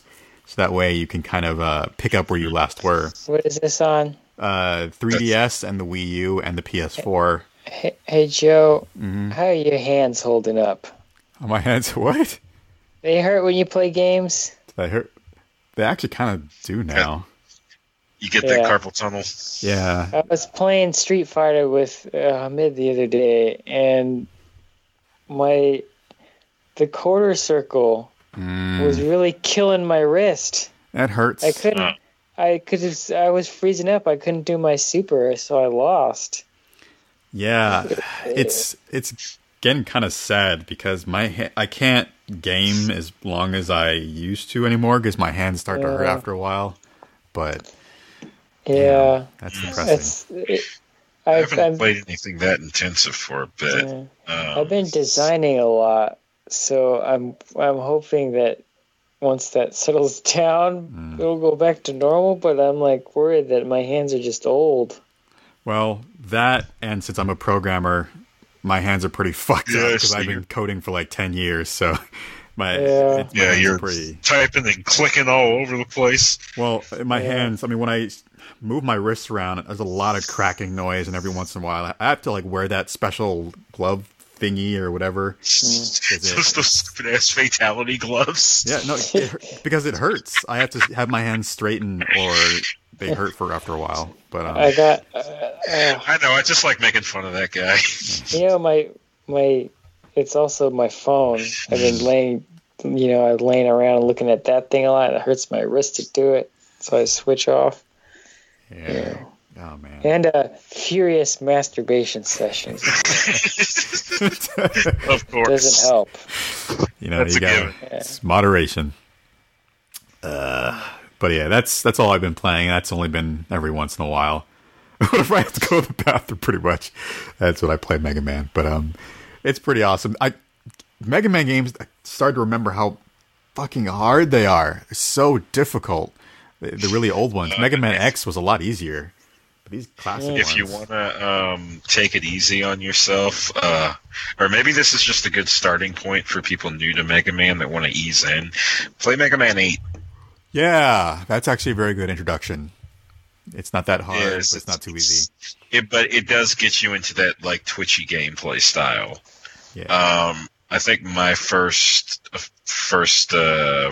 I mean, I had 2 as a little kid, but I was really bad at it, and I was usually just kind of like in the room with all the older kids when we were passing controller around and putting in game Genie codes to beat the damn thing. The first time I really did it on my own was Mega Man X4. That's not as easy a starting point, but it's easier than the other X games. X5 is in a way easier and in a way more difficult. They've added like weird elements to it to make it more challenging. You could play maybe you can play X4 through 6 and then go to 0. 0 is kind of hard. Joe, ZX, is that a good starting point? ZX, those games are like, they follow up from the Zero series, which is insanely difficult. So yeah, but they weren't as difficult as Zero. No. The controls were smoother, and I want to say it was a bit more forgiving. Zero was like cruel and unusual in that you could get game over the first time you lost, and it's like, do you want to utilize one of 3 continues? Yeah, I mean, or just lose everything. If you've never played a Mega Man game, I would say ZX. It's not too punishing, but I really wouldn't recommend it for your first Mega Man experience. I'd definitely go with what you said and go with 8. 8. Yeah. Mega Man. Yeah, I've been also playing. 8 is adorable. Yeah. It's really bright and happy. It's cutesy. It's got Saturday morning cartoon voices to the degree that Dr. Light sounds like Elmer Fudd. Yeah. Yeah, it's a really great It's just game. precious. It is. Marcus, PSP. That was on PSP, wasn't it? No, it wasn't. It should have been. No, you know what was on PSP? A weird chibi thing. Yeah, there was a Mega Man Powered, I think. Yeah, that's what it was. Power Up. But there was also Maverick Hunter X. That's what it was. And that was a remake of X, which also had I think it was called Day of Sigma, which was like a anime film of basically retelling the events of X. One thing that stands out, it's the last performance of the guy who did the voice of the main character in G Gundam, and it's so sad that guy's retired from voice acting because he's got the most energizing anime voice I've ever heard in my entire life. What's his name? I don't remember it off the top of my head, but we will talk about G Gundam at some point on my show. So What this was is not the last you've heard. Was that the Gundam where they had Gundams from each nationality? Yeah, fighting on the Earth, and the Earth was surrounded by energy field that looked like ring ropes. Yeah, those Gundams look turnbuckles. Those Gundams look ridiculous. I'm sorry. There was a Tequila Gundam. Yes, I know. Oh my, yeah. Whoa. Yeah, it was. Did he have a mustache? I don't know if he had a mustache, but the French Gundam looked like Napoleon, and had floating roses that shot lasers.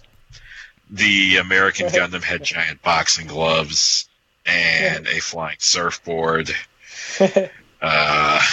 What? What This is it? sounds incredible. One of here's the best part. One of the Gundams has a Gundam horse it rides on. Yeah, it's And the Gundam horse is piloted by an actual horse. I thought Gundam was serious. No, well, here's the thing. it was serious. It took it seriously. Short version.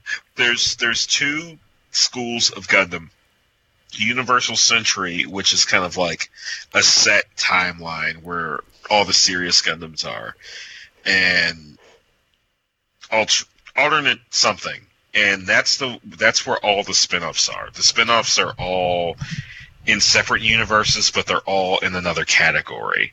So in that alternate whatever, I can't remember the name of it, but you can do whatever you want with Gundam as long as Bandai okays it. That's also Gundam Wing is, and I don't know, maybe Double O and some other stuff. We'll talk about Gundam on the show as well, but I forgot about that horse piloting the horse mech with a guy in the Gundam riding it. Yeah, it's pretty ridiculous, that whole anime. I couldn't. There's also a Gundam that's basically a giant windmill. All right, wrong show. Yeah. Anyway, that's all I've been playing. Let's get to the final thoughts here. Lionel, how would you go first? Anything to say with all this VR talk and other ridiculous stuff we've been talking about? On the VR end of things, maybe more the AR end of things. On a previous episode, I mentioned how fun would it be to have VR laser tag. I played laser tag again recently, and I think AR may be the way to go. Imagine, if you will, gentlemen, having straight up monsters appear on the field rather than running around trying to shoot your friends, or maybe you can. But combine your forces to fight this dragon that's just appeared in the center of the area. Or imagine the ability to summon a monster that fires lasers at your enemies. I mean, seriously. I dig that. Yeah. Can't wait to see them clip into the ground. Oh, that's why. Yeah. There's that. And I'm interested for all the VR stuff. Let's get this price thing figured out, though. It should not only be a sport for the rich. Fucking snowboarding. Yeah, exactly. Exactly, and skiing for that matter. That's why you can't fucking skateboarding with snowboarding and surfboards. Ain't the same shit. Price brackets. Exactly. There's your income bracket. Your income bracket determines your hobby. That's not okay. Don't do it. It's true. Don't do that, VR makers. In regards to the other subject that I'm sure Mike doesn't want to talk about anymore, let me just say, on the one hand, put some time into it, put some work into it, but don't let any of this scare you. Don't end up like me. Don't go years calling yourself a creator and not actually make anything. At the very least, bring your game to me, and I guarantee you I will, even if it is a worst god-awful piece of crap, I will find something to praise about it. Just don't be afraid. And, try to find the good. Much like I will find the good in your game, try to find the good in what critics tell you. Yeah. Because we all just get better at the end of the day. Be afraid of me. No. I'll rip your shit down off the wall, son. Mike, if you do that, I will fuck you in the ass. If it ain't good, it ain't good. I'll tell you why. We can do this together. Yeah, basically, I'm your mother and Mike's your father. I think you're a precious little snowflake. You're unique and special and beautiful the way you are. And Mike's going to give you that hard-ass real shit. Son, your mother and I are getting and it's separated. No. Shit. They always favor the mother in the divorce. All right. Mommy and daddy. So, daddy. I shouldn't have said it. That was weird. Mike, what, final thoughts there, buddy? I just gave it. All right. Let's do rigmarole. Okay. Where can we find your show, Big Daddy? I stole that from Kind of Funny, the rigmarole. But it's a good word. Yep. I talk to a wise old janitor on a regular basis who used the term rigmarole. It's an actual word. Yeah. Well, I think we should appropriate it into the larger podcasting culture. But it credits where it's due. When everybody says this 100 years from now, you can listen to what I just said, and then you'll know that it was originated by the Kind of Funny guys. But you can find my show at heylistenradio.com. And you can find updates from me on Twitter. I say crazy things. Not really. I don't say that much crazy stuff. Yeah, just between you. Don't tell your mother that I, all the shit that we say, But Hyper 90s, and 90s is spelled out. And you can follow all of our show posts. We find out about the latest episodes on at Hey Listen Radio on Twitter. Or you can listen on SoundCloud. Or you can like us on Facebook. Hey Listen Radio. I was going to say something else, but I can't remember. Jumper cables? Oh yeah. Follow me on Instagram at Mexican Sting. That's where the real shit is. That's where that crazy Loco and the Cabeza shit is. And follow Joe on Instagram too. He posts stuff. Yep. I do. Joe's an Instagram powerhouse. I need to do it more. Lionel, where can they find your show? So, did you like all that crazy Gundam talk? All that talk of robots and horses piloting robots and tequila Gundams? Well, if you did, I got an anime podcast that I dragged these two poor suckers along for at the Old Taku Connection. Yes. And I'm on all those places Mike is. But let's just say for some strange reason you want to just talk to me instead of these two lovely people. You can contact me on Twitter. Brain fart. Jumper cables at Old Taku Connect. Oh God. Yeah. Old Taku Connect. Oh. Yeah. Speaking of that, can you retweet your latest episodes?